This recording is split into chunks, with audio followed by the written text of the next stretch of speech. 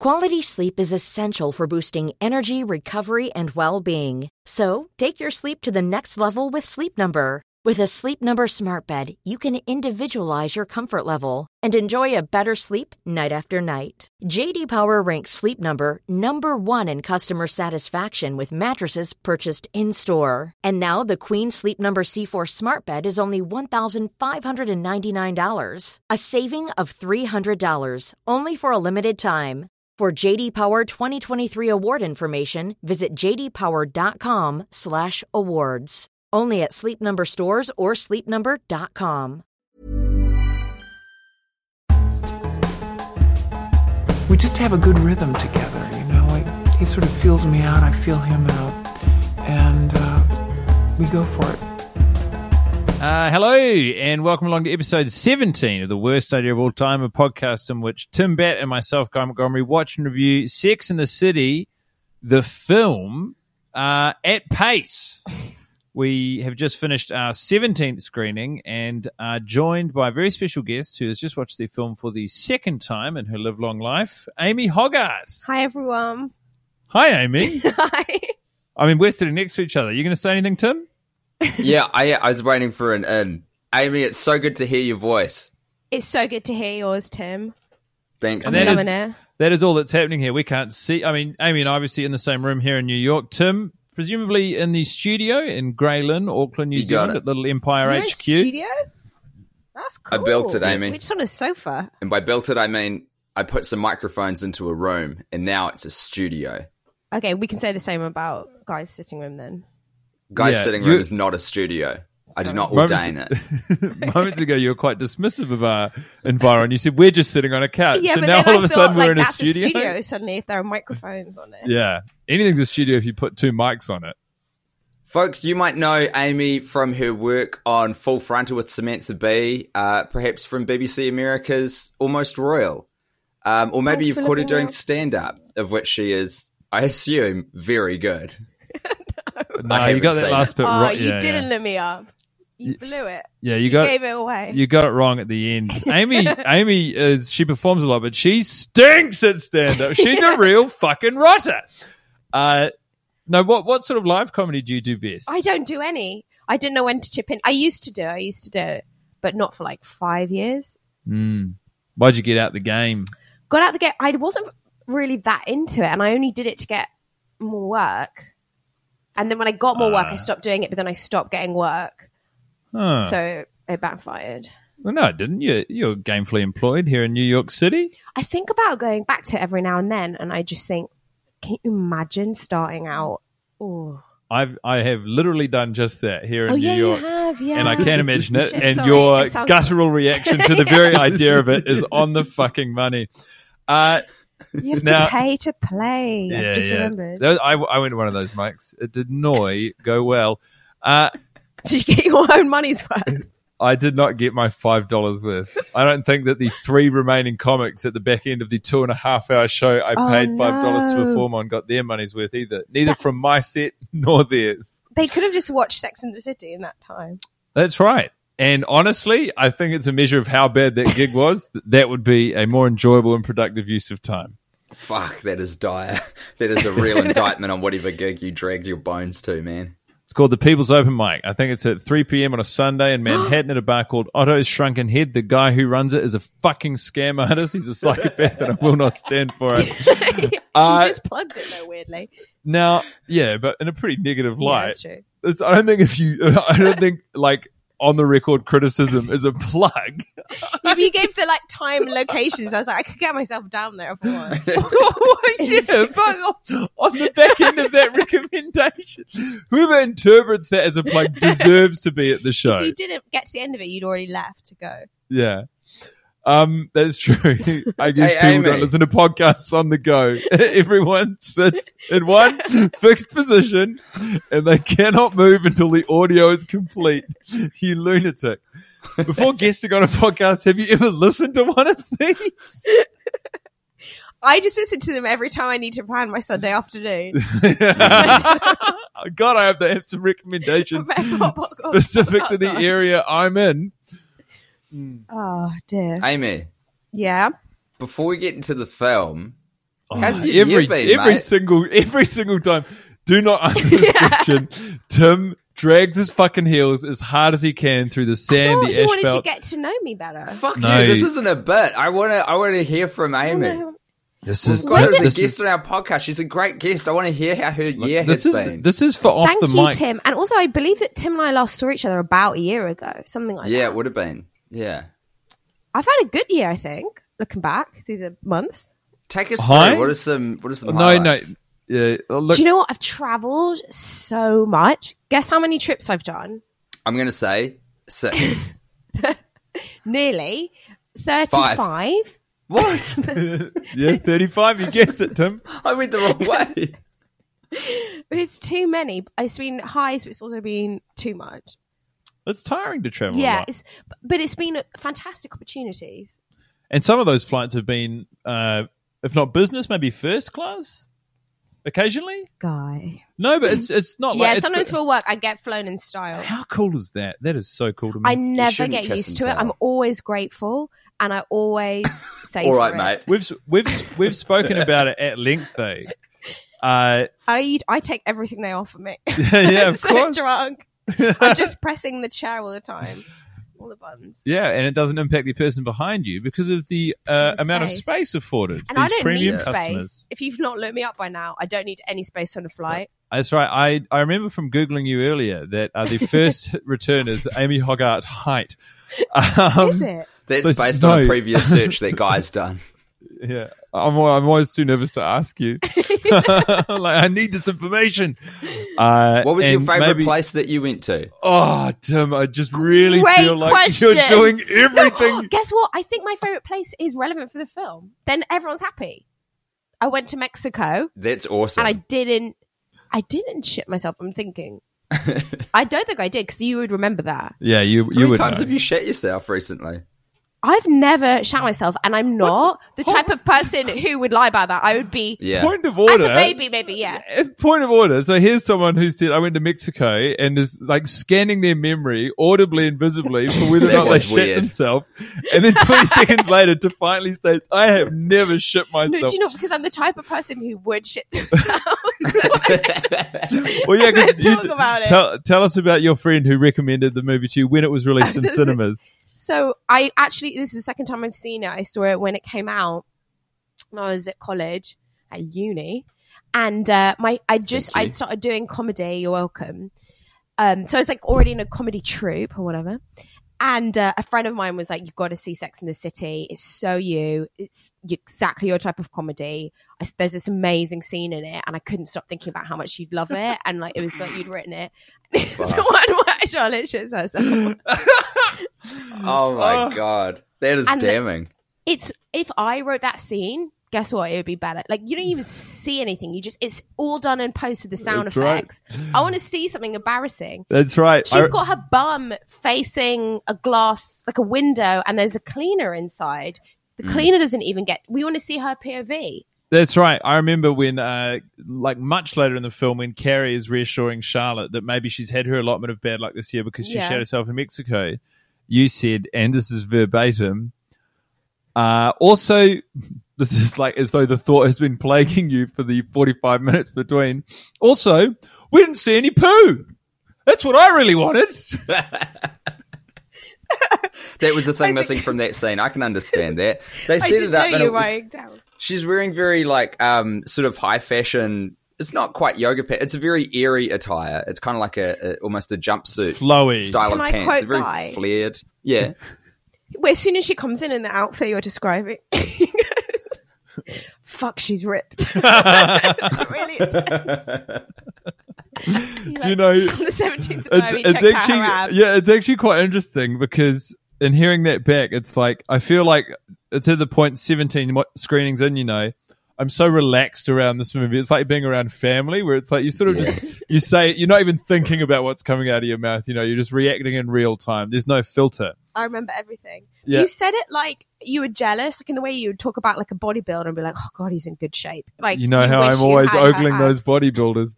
I guess it hadn't, I think why it took me off guard and I said it with such intensity is I hadn't even really, because I always noticed that Carrie's, SJP's character's ripped and it must be written into the Is she? Yeah, she every is. like both films, she gets her abs out, and she is absolutely cut to ribbons.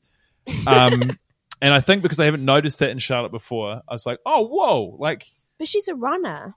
Yeah, but running doesn't give you that. Running doesn't give you that definition on your torso. You're talking to the wrong. Yeah, no, I don't. No, I don't know what to say then. Literally say you can say anything. Such is the beauty of this podcast. I really don't like the bit where Samantha's got a bit of a tummy and everyone's a real bitch about it. Yeah, like, it's insane. Guy and I've talked about this quite a lot because we were both, when we first saw it, really confused as to what the film was getting at.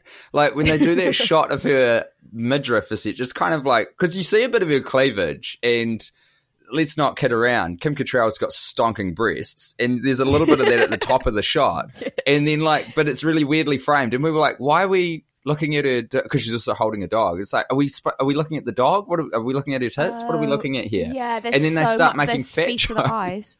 Because there's such a lack of discernible gut there that we could see that it was like it didn't even get. Yeah, it's like it's pretty bad, but it's even bad storytelling because it wasn't obvious to us what they were getting at. You know, I could not keep my eyes off her sweet tits.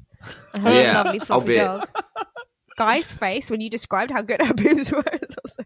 what am I supposed to do? Your face is like, but you were just winking and like smiling at me. Like I was not winking at you. I was not winking and smiling. You laughed, and I was like, "Yeah, he's funny. Tim's being funny." Oh, I thought it was like, "Yeah, that woman's right." Oh, I mean, how is there so much room for miscommunication between us? Corrected. No, I mean, but to her credit, 50 years old in this film, and absolutely. 50? Yeah, this at the very end she turns 50, remember? And they say to the next 50. And we laughed because we were like, you motherfuckers aren't going to live to 100. You don't know that. Well, not big. We know that. Fucking guys in a shower. You know about this, Amy? Did you see this the other guy just month? Told me. It's pretty wild, eh? I told Amy about that. Amy actually had a great idea for a big spin-off. I did. That was a good idea of mine, actually. So when he... I do my own reviews. When he leaves the wedding, why didn't he drive to a coffee shop, reconnect with a friend that he hasn't seen since high school, and then start his own spin-off, which is the new Friends? Because it's the opening of Friends. But you know, at the start of Friends, famously, Rachel shows up. Ross is going through his divorce, and he says, I just want to be married again. And then Rachel walks into the cafe to visit Monica, her old friend, and she's dressed in a wedding gown. She's just left a guy. And Chandler very equivocally says, I just want $1 million. But she's just jilted Barry. And so I guess the idea is, I mean, wouldn't you love to see this, Tim? Wouldn't you just love to spend some time with whoever the fuck Big used to roll around with in high school? Absolutely. I reckon it would be like a lacrosse teammate. I get a bit of a... I think it's Kavanaugh, do you think? What did you say? Fucking is. Sorry for making everything so topical. Kavanaugh. Oh yeah, absolutely. He there's a passing physical similarities between Big and him. No, Big doesn't shout though, which I appreciate. That's one thing he's got over Supreme Court justice. He doesn't get screaming and start wanging on about beer. That's the only good thing I'll say about Big, actually. What's that? He doesn't get screaming and wang on about beer. Yeah, you really didn't like Big. Don't like him. How fucking good was that, though, in the Brett Kavanaugh hearings, just how much we discovered that man loves a beer. There's something so bizarre about it. It was so entertaining. He loves beer. He needs you to know it. It's like how Big can't read, and he needs you to not know that because he's in charge of a lot of money. I don't know if Guy has clued you into all the lore that we've sort of created through learning little tidbits through Sex and the City 2 and our 17 now watches of Sex and the City 1. But Mr. Big is illiterate, and he's managed to swindle his way to absolutely, which actually ties in, high-paying job that he is role well outside of his depth in, and he's melting down in this movie. I actually can't remember. I can't exactly retrace our footsteps, but rest assured the research. It's because in the second movie, Sex and the City 2, ever heard of it? Mr. Big is in a big office building, and the guy, he's a financier, so he's in charge of a lot of money. He's throwing around a lot of money, but when we see him in his office, there's no computer whatsoever in there. No, there's a screen on the wall, but there are no keyboards. There's nothing. It's like a tally. It's like any a TV. sort of input. Yeah, it's very odd. So there's no clue that he is literate, and that makes it all the sweeter in Sex and the City 1, where he is do you say transposing if it's just words? He's copying all of the famous love letters from other people, because he doesn't know how to write, so he's literally just copying the symbols of, and it also the letters. It ties in with another fan theory just an observation you made, which was the night before the wedding. Yeah, and I actually love your take on this, Tim. On a personal I love Amy's. Was just that I love guys. He was. Oh my gosh. He was writing his vows the night before. Not cool. Of course, because if you can't read and write, and you've hidden this from your soon-to-be wife for as long as you've been together, like, of course, it's embarrassing to, like, right before the wedding, be like, oh, by the way, babe, I might need some help with my vows because I'm illiterate. Especially because she's a writer. You took real umbrage with the fact he was doing it the night before. It's so fucking lazy. Yeah, it's that is weird. terrible. You don't write your own vows in the UK, really. It's not a thing, but it's a big thing here, and I think it's so important in the States that you should give it a bit more thought. Tim, did you write your own vows? I did. Yep. Zoe and I write our own vows. And when and how soon before the wedding did you do that? Oh shit! I'm worried to do it the night. I think it was one of those things where, like, it was a draft for a long time that I kept coming back to, and shopping. So you're saying you did the work? Yeah, man, absolutely. Picking up sentences from pre-written vow websites. You don't fuck around with wedding vows. He keeps quoting Byron, and that annoyed me loads because Byron is like not.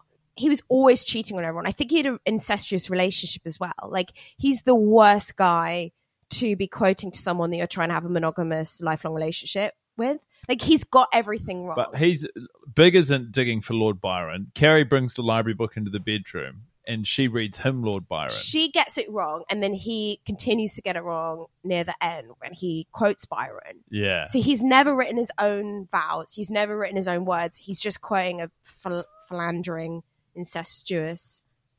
Yeah, you're obsessed with the idea poet. of Byron effed his sister. I do. It's something like that. I need to look it up, but I think it's like his half sister or his stepsister or something. I'd just like to go into bat, not for Big nor Byron, but just I feel like there's for incest. Get in there, guy. Defend, please. I feel like there's validity to making love to blood family members, and moreover, I think we'll gloss over that powerful point I'd like to make. But I want to get back to the incest thing, so bookmark that. But what do you want to say, guy? To the podcast. One of my sisters listens to the podcast. Sweet.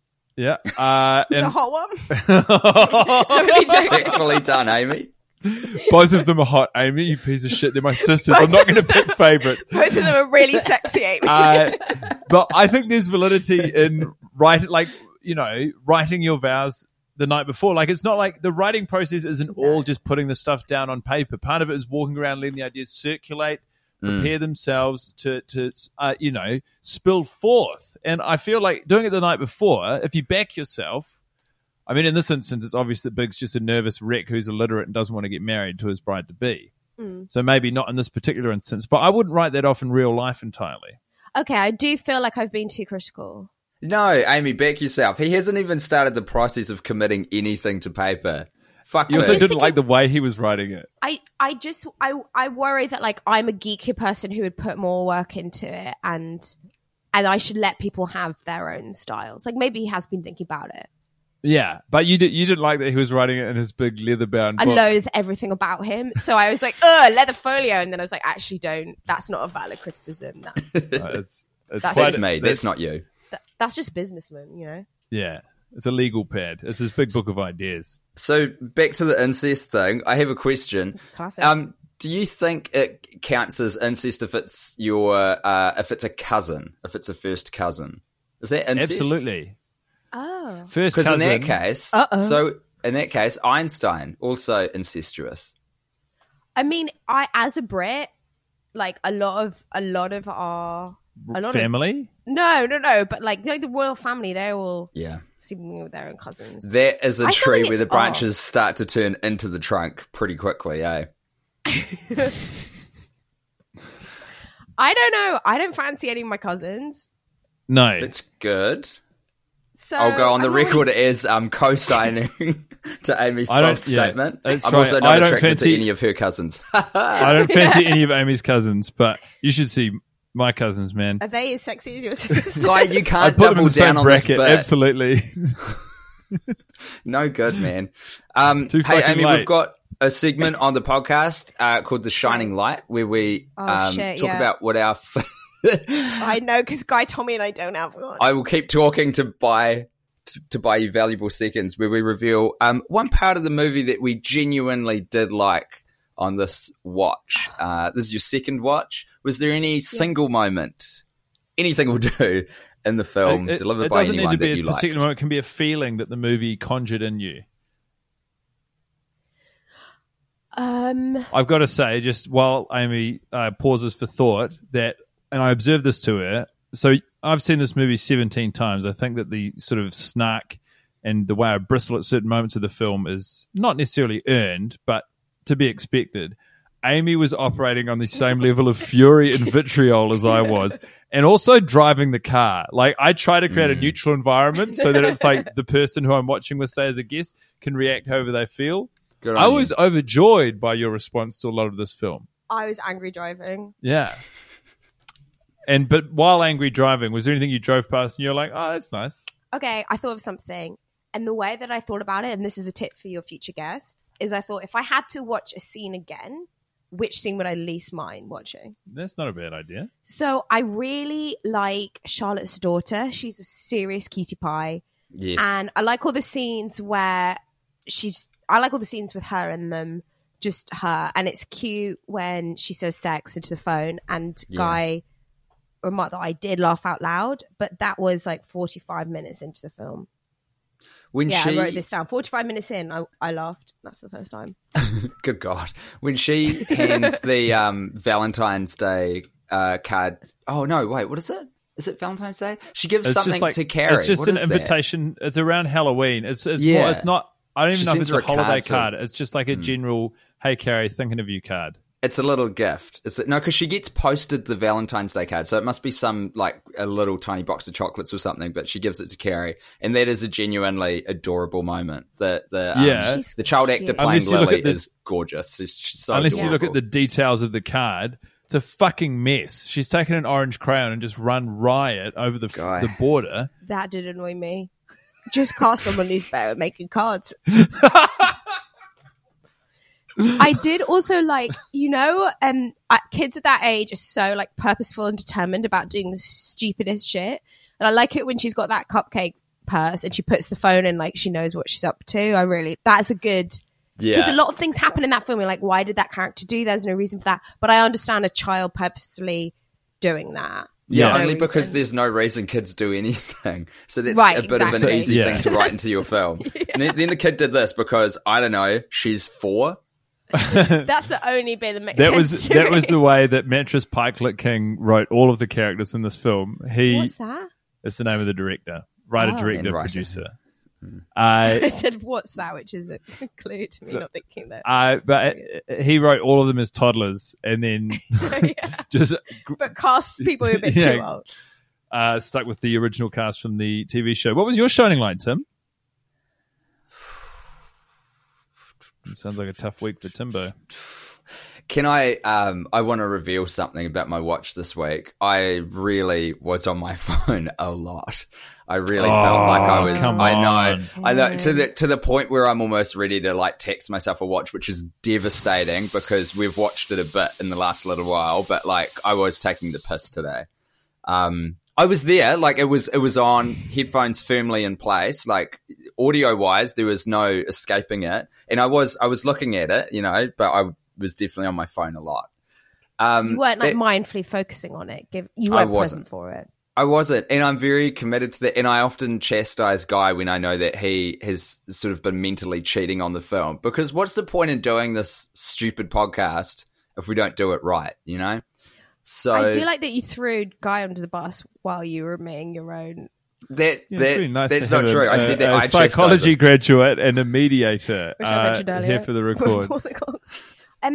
I actually found Guy very committed. He made himself a coffee. He made us both 2 teas, which weren't very nice, but that was my tea bag, so it's my fault. And he went to the loo once, but otherwise he was pretty engaged, and he was quoting the show slightly in advance of the lines that the film. Fucking great. Yeah, And he also at one point started singing a song that was about to come in the next scene to me while looking at me. Like, do you know what that's this song intense. is? It was, yeah. See, this is the sort of thing I'm talking about where I'm too the movie. It doesn't make me like I'm still tense, but I think it blurs the lines of social normalcy. Because I don't think, was it okay that I sang that to you before it came in? I mean, it didn't ruin the surprise. But it wasn't like upsetting in any way. No, it's just so confusing because you were singing it like I would know what it was, or we talked about it or whatever. See, I really I remember my shining light, you two. I remember it because I actually messaged Guy, and Guy has forgot that I did this as well, but I did it at the time when it came on in the movie. So the gals are having a catch up at the cafe and swapping notes about how often they are having sex because Miranda's nervous about the fact that she hasn't had sex with her husband for 6 months. And controversially, actually, before that came out, but before all of the details of how recently Charlotte and Steve had had sex, Amy said, "You know what? 4.5 hours, that's not enough sleep. I'm with Miranda on this one." Thank you. Yep. It's good to know where you stand on that one. Immediately after that, Carrie goes, after Carrie says the disgusting thing about Big not colouring in the lines, she goes home and they... fucking awful, and it is gross, eh? I actually, like, it's so gross. We keep interrupting. I want to insert this because you said, what does that even mean, Amy? And I think it's a question that a lot of us have asked. So long as we have a guest, Tim, I suggest a segment called Outside the Lines. Please proceed. So this week it would be... Are you interrupting a segment to suggest a new segment? Yeah, so this is called Outside We're the Lines. We're here all the time, Amy. I want as much Amy as possible on this Outside episode. the Lines with Amy Hoggart. So just pretty much, because it's a very visceral line. Yeah. I think I know what it means. Go ahead. But I don't know why she would say that. Well, we don't know what you're talking about. Amy will say as well that Guy and I have multiple times articulated what we believe it is, and based on your little assured laugh there, tone, yeah, I think we're on the same page. But we want you to say it. Oh, no. I think she means that. This is adorable. I think she means that when he... You can do this, Amy. Cast aside that British reservedness. Yeah. I'm pretending that I'm not English. Are you taking a picture or are you filming? He's filming. I think that she means that when Big ejaculates, he does it everywhere. I don't know why you would say. I don't know why it's always like, how's he not black? He'd be like, yeah, well, my guy, he always comes everywhere. He doesn't fit it. He doesn't put it where it should be. Very good. Yeah. Is that what you guys think? That's all I wanted you to say. There's no other way to take it in. The man is coming all over everything, and it sounds like he's not meant to. The thing is, as well, we're all adults here. Like, jizz is it's a tricky old substance to get out of stuff sometimes. Like if he's getting it in stuff. Oh, I see. Hey, like stains and whatnot. Yeah. I've heard this hasn't happened in a situation I've been involved in, but I've heard terrible things about it getting in people's eye and that being a complete nightmare. It stains clothes. She's got a lot of nice dresses. I can imagine a crumpled dress on the floor. Big's going hog wild as he is wont to do. Apparently, it's a very regular thing. This is the beauty of it. Is it's not planned. It's not pointed. There's no politics to what he's doing. It's literally like it's not outside the lines and here. It's so selfish. This is what I imagine, and this might be a little too much for this podcast's general tone, but I imagine he and Carrie have pretty sort of normal sex, and just before he is due to climax, he kind of finishes himself. He like stands up and finishes himself off, and just whatever's in the way, fucking whatevs. The man doesn't care. Come on, he's like a cowboy shooting cans, blind drunk. I think he stands up, shuts his eyes, spins around 10 times, and then runs in a straight line and ejaculates into whatever the first thing he hits is. That's the only way he can't come. Carrie's like worked so hard to whittle it down to a sexy and sort of coy way of describing the fucked up behavior of her like severely concussed former lacrosse playing partner. And to be honest, the word economy on how she describes it is very good. Oh no, Siri thinks I'm talking to it. I don't want to know what Siri's going to come up with. This is happening. In the last 4 days, I have heard so many podcasts that have triggered Siri in the room while they've been recording. It's like it's just started happening. It's so weird. Quality sleep is essential for boosting energy, recovery, and well-being. So, take your sleep to the next level with Sleep Number. With a Sleep Number smart bed, you can individualize your comfort level and enjoy a better sleep night after night. JD Power ranks Sleep Number number 1 in customer satisfaction with mattresses purchased in-store. And now the Queen Sleep Number C4 smart bed is only $1,599, a saving of $300, only for a limited time. For JD Power 2023 award information, visit jdpower.com/awards. Only at Sleep Number stores or sleepnumber.com. Anyway, can I go back to my shining light? You've just... Please. Yeah. No, Amy, you go. Sounds like she was just going to say that wonderful. No, it was a technical. Is my voice going weird? Yeah. Yeah. Hopefully the listeners won't hear that, but who knows? This thing's it's a fucking rickety old ship we're running here, mate. You're back, Tim. You sound like your old self. For those of you wondering what happens, occasionally on this connection, Tim's voice goes up very high and slightly accelerated, like a chipmunk. Like a chipmunk. So your shining light, please. So there they are on the balcony having a big old smooch, Carrie and Big, after this conversation. And the music that plays in the background is this kind of like low, sexy, I don't know what genre you'd describe it as. It's like, it's not quite lounge. It's like sexy in there. It's like a real soft, slow jazz sort of thing. And the only lyrics is just a woman's voice going, kisses. Kisses. And you just say the word kisses twice. It's Enya's second cousin. Nenya. The one who moved to the States.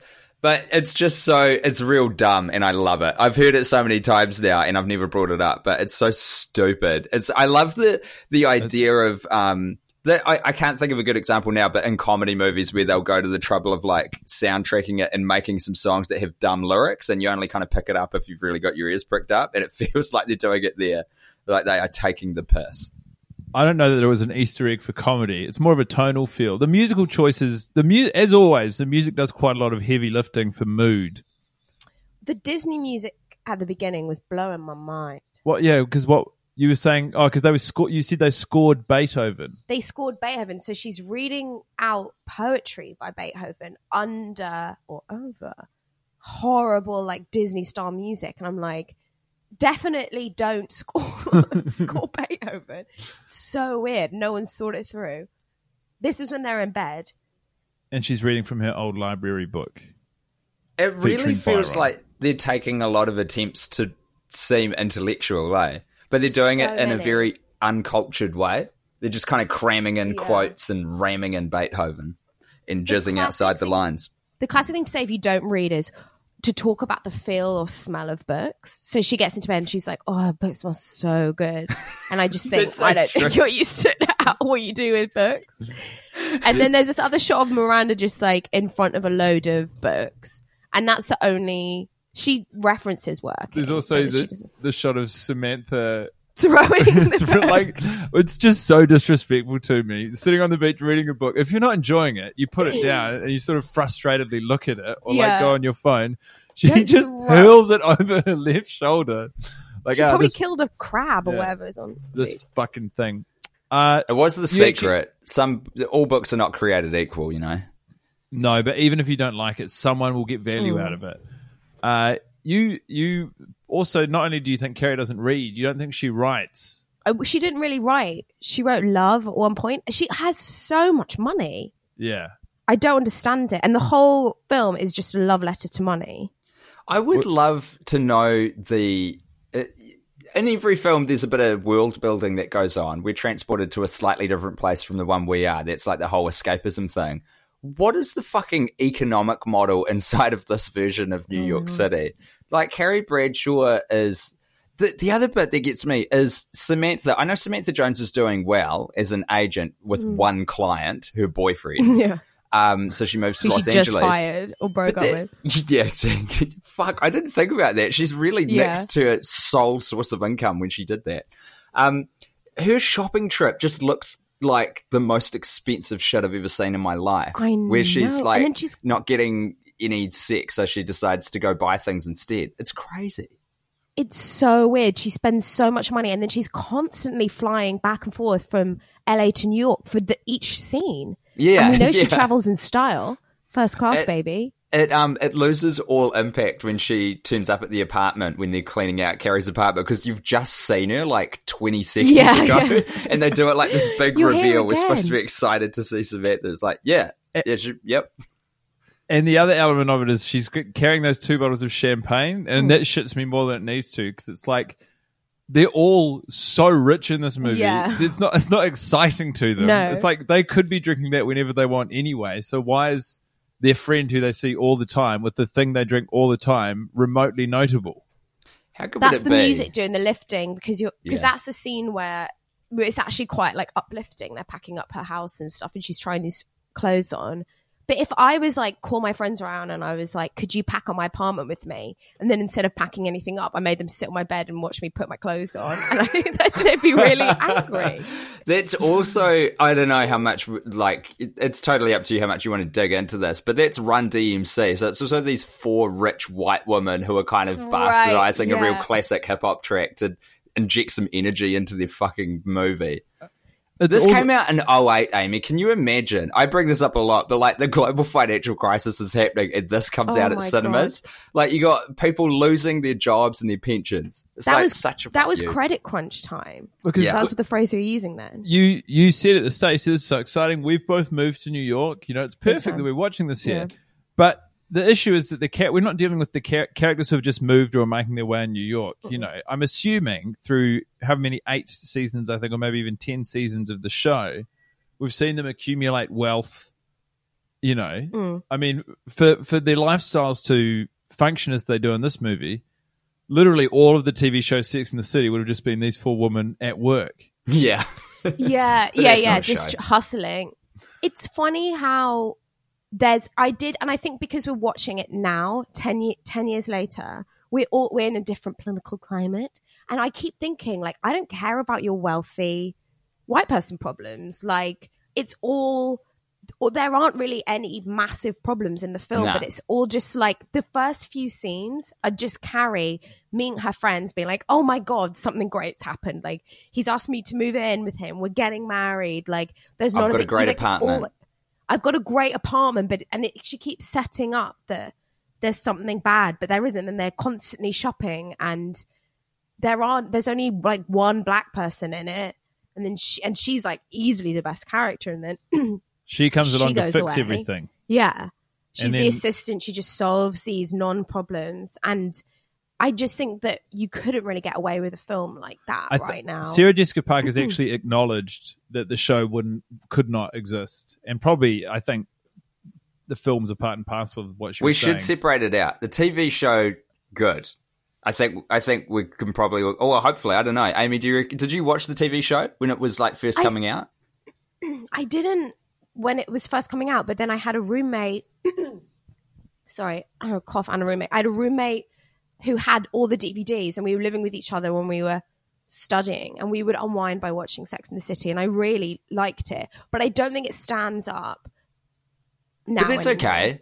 Nothing will really. When it's not as so bad as the film. When a show or any piece of art is made so in the zeitgeist at the moment, it's like the thing that makes it so powerful will be the thing that dates it so quickly as well. Sex and the City created the zeitgeist, though. This is what we talked about in the last episode with Becky, is that it was a show that, presented friendship between women in a way that hadn't been represented in the mainstream properly before.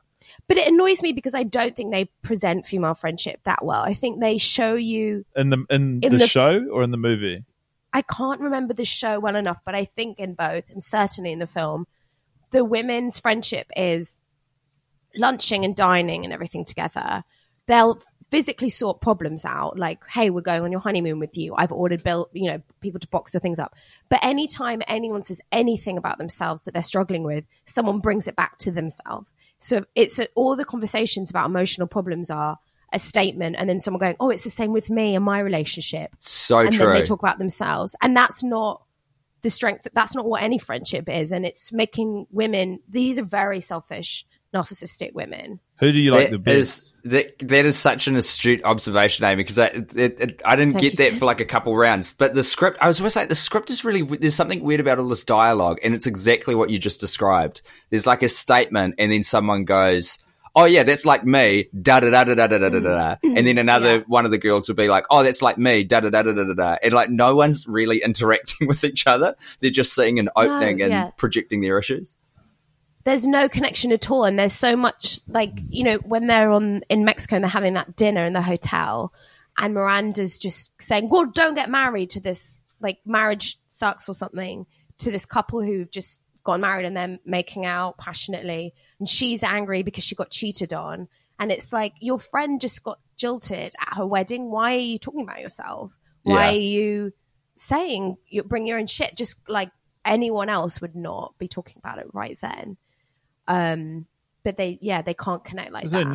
None of their lives or problems are interesting enough to warrant conversation, let alone a whole movie. Well, I think that's the problem with it. And when I was writing my notes, which I stopped doing because I did get so bored, but there's not really a plot. If you were to describe what happened, you wouldn't really be able to neatly tell me. There isn't like a one strong narrative with connecting narrative lines underneath it. That's just like Carrie's relationship, and at no point in the film do you know what her problem is that needs resolving, because she doesn't know whether she wants to get back with Big. She just kind of ends up lying on top of him at the end. So there's no clear problem and no clear path to a solution at any point. The problem that Carrie's got in this first movie is that Mr. Big refuses to ejaculate into appropriate places. I think that is it. For example, a condom, a vagina. I'd like to say I disagree. I don't think that's the problem with their relationship. Carrie's been so accommodating, but like to the point that she's learned to love Big's reckless approach to orgasm. That's what she says. Sex life is. I think for Big, it's almost like, well, here's purportedly the perfect woman who would tolerate any of my eccentricities or bizarre behaviors, and yet it's still not enough. And it is from there that he spirals into this jilting panic attack. That is a classic hallmark, I think, of men in power. You give them anything and they just want more. Like, here's this, in the world of the movie, this great, accomplished, well-to-do New York writer, great independent woman who you've been in love with for 10 years, and she's accepted your random jizzing escapades. And it's not enough. You just got to self-destruct, you know? It's never enough. And it's such a flimsy jilting. That really annoyed me when they're trying to heighten the drama. If he gets cold feet, he just thinks, if only she would pick up her phone, that would mean I would marry her. And then when that's ridiculous. He doesn't need someone to pick up the phone. He needs to talk it through, or that he needs something more significant. And then he sees her getting out the car and he says, turn around, baby. And she doesn't turn around. And then he drives off. And that's also a really flimsy bit of drama, because we're meant to be like, oh, if she just turned around, or oh, if the kid had not put her phone in the sparkly cupcake pack. Like, they have all these fake bits of drama that don't make any sense. Speaking of, my shining light actually fell inside of one of these moments. And it was 2 weeks in a row, or two eps in a row for the great Chris Noeth. When after the jiltings occurred and she's gotten through to him and he said, I was just there, I'm leaving. And she goes, what the hell? And he realizes he's fucked up. and he stops the car, they turn the car around, and then as he's going back, he sees the bridal party driving past in the other direction. And he steps out, and Carrie steps out, and they sort of meet on the road, and she runs up to him carrying this big bouquet, which she didn't need to come out of the car carrying that bouquet. I guess it's a weapon. But he runs up to her, and he goes, Carrie, and then she strikes him on the face with this bouquet of white roses, and it's his face after he's struck. It reads as, that's weird. It seems like Carrie's pissed off with me. It is just such a funny face to pull. It's like, of course you're going to get hit with, like, fucking read the street, buddy. You just ruined her The wedding. woman you just jilted is running at you carrying an object or an instrument. With thorns, maybe. Yeah. Anyway, I thought it was so funny. I feel like it was only then that it occurred to him beyond ramifications for himself that the jilting had occurred and that, Carrie was now cross. And it's so annoying that at that point, sorry. You go, I mean. Well, he's, I think I'm right. He's gone back to maybe marry her, right? Like something's made him turn the car around. At this point, he does want to marry her, but her hitting him with the flowers is what stops it. So again, as the audience, we're meant to think, oh, they nearly did it again. But that's fake drama. That doesn't, he would say, I want to marry you. I understand you're angry with me, but I want to marry you. Like that's not enough to put someone off. And then the stuff with when later she's like, I don't want to hear from him to her assistant. So make sure he can't hear from me. We all know he's going to be trying to contact you. It's a very easy solution to that. So again, there's not satisfying problems. Like that, it's like the writers aren't good. They kind of know how drama works, but they aren't good enough to properly execute Writer, singular. And all of the characters were written as toddlers. So it's really important you remember that. There's a Pixar rule that relates to this. How does it go? It's like coincidence to get you into a problem is good. Coincidence to get you out of a problem is bad in terms of writing. It's something like that. And in this movie, there's like the phone and that sort of stuff. It's coincidence that creates drama, and that's like bad, lazy writing.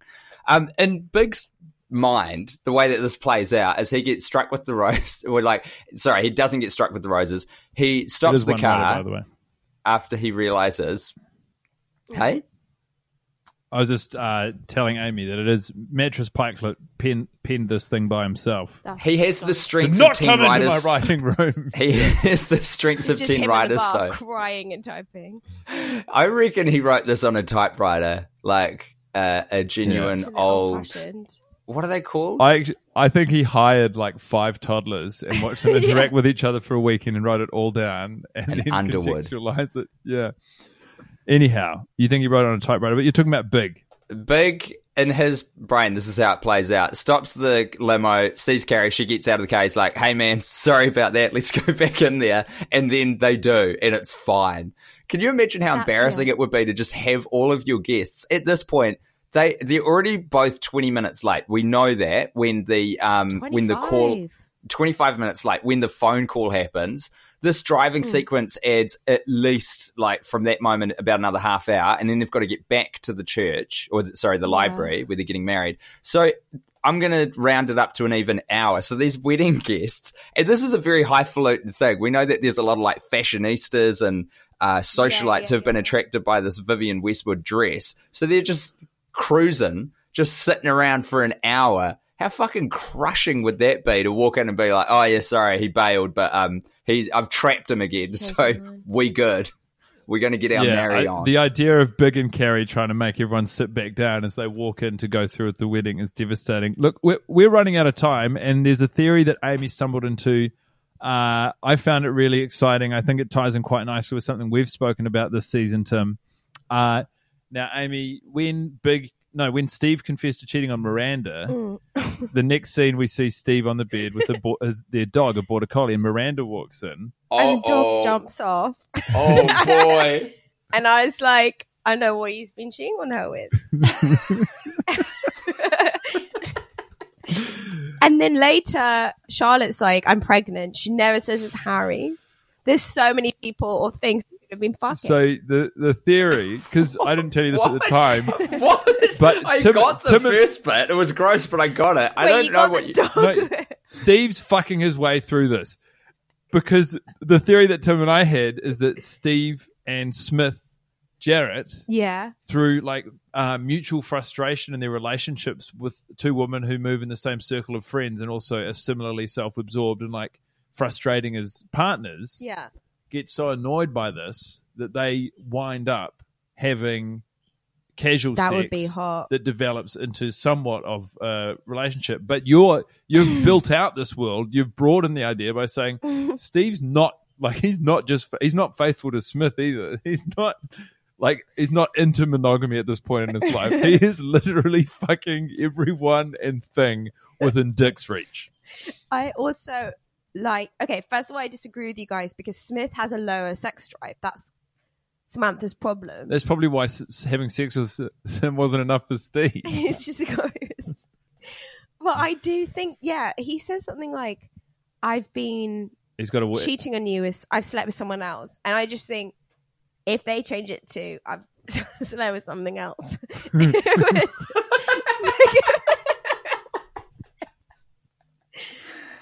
Honestly. Amy, in my 17 watches, never have I ever connected those dots.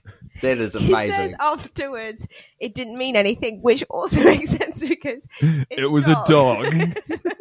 This adds such an interesting dimension to a man who we have put a lot of baggage on already. For example, Steve is the mayor of New York City in our version of events, and he also in the second movie got rich selling dictionaries door to door, and he's also the father of Brady. Is in the film. Brady becomes a rat king, where he descends into the underground sewer system of New York City and befriends some of the rats to start off with, and then eventually becomes their reigning sovereign, exacting his revenge on all of those who have harmed him through his united rodent force. Partially through negligence from his parents who are navigating their lives in a breakup instead of, providing the necessary emotional care to help him grow into a well-rounded person. Magda's in cahoots with Brady, by the way. Brady is the only one powerful enough to take on Dickbot, which is an artificial intelligence created by the Japanese to take on the Americans, which we see in Sex and the City 2 because Samantha fucks it. We could retread this water all day, but we are we will. It's going to be a 6-hour special. I don't think that's necessary. Now, you have a game you like to play, Tim. Mm-hmm. Called Flop Piss. No.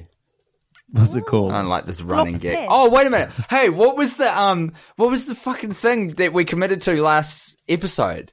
The game you made up that I said before you revealed what it was, we have to do it every year, and then I hated it.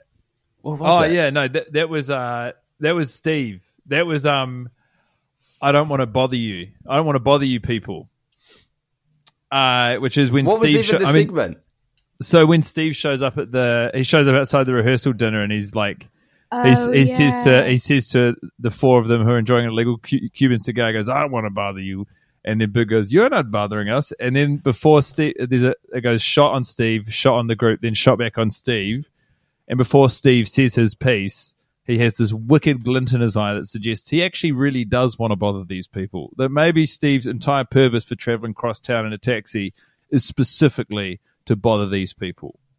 I ask you, Amy, what do you think Steve was up to? I thought that if you know there's a party going on, you know there's a toilet. I've always said that. Yes, I'm with you. Totally with you on that. So he needs the loo. He's traveling around the city. He doesn't want to have to buy, you had to buy an expensive, horrible drink to use a toilet the other day. Today. And he knows there's a party there, so he goes on and then he sees everyone outside and he says, Can I use the loo? He goes, I don't want to bother you, but I do need the toilet. Is it number ones or number twos? Oh. Well, it could be number 2 and then it could foreshadow what's going to happen to Charlotte. Sorry. I see. Yes, right. Yeah. Yes, of also, course. I mean, there's a high chance he's showing up just to case the joint for potential fuckery. Like, are there any pets allowed at this party? Do you reckon Steve has ever had sex with pigs? I heard Samantha's got a dog. That looks like a rat. Oh my God. Do I think that he's ever slept with Big? Is he ever had his lines not coloured in? Exactly. That's the question I'm asking. It's so nice. Sorry, I just won't get over this. How she's like, let's just say, and that's the best thing about her sex life is it comes everywhere. And this is a writer who specializes on sex and relationships. It's so weird. Carrie, I don't know if I'm making up connections here, and if I am, all power to me. But in the series, Sarah Jessica Parker, I think, quite famously was the only one of the four leads, who doesn't get her kid off. Mm. And then even in the film, she it's not just a question of getting a kid off. She won't even divulge anything sexual about her relationship. I mean, accidentally she reveals a huge thing. But do you think that might explain the line if it's in her contract? Now, agents were like, SJP will not say anything about her sex life unless it's a colouring in metaphor. That's the only way. Very specific stipulation. It's got to be. And then, on the contrary, they farm out the two. Apart from the Dante and the parade of people who he has sex with next door to Samantha, they farm out the really graphic set, because Sex and the City did portray sex on screen in a way that hadn't been with a focus on. You saw people fuck is what guys trying to say. And it was people fucked on that show. I remembered it when we were watching it just now. I was like, oh, I remember a sex scene. Because I was like, I love Steve. And I was like, I remember him and Miranda having sex one. And then Guy was like, I think that scene's in the film. And I've never forgotten it. It's so, because it's so, for the tone of the rest of the film, it's like, this is what it looks like when two people fuck. It's very passionate. Yeah, it is. I'll be thinking about that later. Oh, I don't mind you knowing that. One of my notes, by the way, is expensive boner, 2 exclamation marks, but I don't know what that. Oh, that's about the gag when she says, I've got to go, something came up, and Smith has put the case in which the diamond ring is inside of his jockeys as though it's a boner. Did you want to speak to that, Amy? Didn't like it. Didn't like the fact that the idea of you, if I was doing my own thing and someone just came up with their boner, I'd be a little bit annoyed. And maybe that makes me sound bad, and maybe my boyfriend will listen to this and be like, yeah, that's a problem for us. They just annoyed me. And then also, I would, if I wanted to buy something and my boyfriend was like, I made you think for a while that you couldn't get it, and then I paid 5 times the amount I needed to get it by being in a bidding war, I'd be so angry with the waste of the money. Yeah. Doesn't make any sense why he did that. Fucking ludicrous, eh? It's a disgusting ring as well. And then it is horrible. To make it significant later. It's gross. It looks every time I look at the ring, I'm like... It's one you would win from an arcade if you had 150 tickets on the boxing machine when you were 10. Yeah. It's so garish. Or they're in a Christmas cracker, and there's always a gift. Yeah. And then they all spent a bit more money on the crackers this year, but they're still crackers, so it's not that much money. Yeah. That's the gift you get inside. That and then ring. you're going to leave it on the table anyway. Smith Garrett by the end of the night. spent $50,000 fucking dollars on that Christmas cracker ring. Was it 50,000? Well, yeah. So long as we're here, Tim, I will fulfill your desire to play the pop quiz game, because I observed the auction house in which this auction takes place. You brought this up, but go on. Oh, yeah, but it's your game. You love it. Yep. I don't like it anymore. I want to get rid of it. Okay, we can do that. This will be the last one. Also, we have to resolve whatever the fuck I asked in the last episode, because I can't remember what it was. Actually, I might be able to look at... so the question for this episode is, what is the auction house at which the girls go and bid on the divorce auction items? Oh, no. Because the game is... It's so Tim and I pay attention. We do a pop quiz, so we ask one random question about a specific detail from the film. Just to make sure we're paying attention. No, he's just upset. And I've already revealed he can't remember. That I... was not paying as much attention as I should have been this time. Fuck. Is it so I'm going to assume that this is only visual, right? No one sees it, but it's probably on a wall or on an exterior shot of the auction house. Can you at least give me that? Yeah, as they walk past I got nothing. So Carrie's bragging about her apartment. She walks past Christie's. Yes. Oh no. That's really weird. It's the That's the only auction house I know. It's the second time you've... Oh man, this is embarrassing for me. I'm embarrassed. Very impressive. Now, Tim, the question I asked you last week was, what color are the uniforms of the maids at the Mexican resort? And you assured me that you'd pay enough attention to relay the information to me. Well, you told me. What do you got? You told me last time it was yellow with a, from memory, blue trim. Oh, well, I've fucked it then, haven't I? Yeah.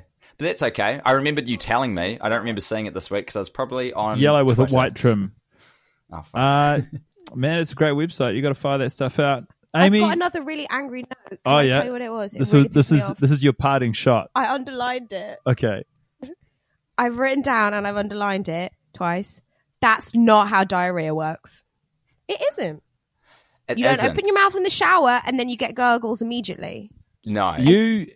You as someone who So angry. has not even shat herself. I've never shat myself. But you're obsessed with toilet. You want to see poo everywhere. Absolutely. I'm the type of person who'd relish shitting themselves. I've never been so lucky. Amy, thank you so much. Thank you for having me. I'm so sorry. Amy Hoggart, tell us what we should watch you on and where we can find you. I'm on Full Frontal with Samantha B. Where can we get you on Twitter? I'm going to put it in the episode description as well, but where can we find you on Twitter and whatnot? What do you use? Are you an Instagram person? Yeah. Every now and then. I shouldn't say that. I'm a reliable follow. It's just my name, Amy Hoggart, and then there's an underscore for Twitter, which I think I'm a bit better at. Beautiful. But not much. Follow her on there. Thanks for coming on the show, Amy. We love you lots. Thank you for having me. We love you more. I love you. We just have a good rhythm together, you know. Like, he sort of feels me out, I feel him out, and we go for it.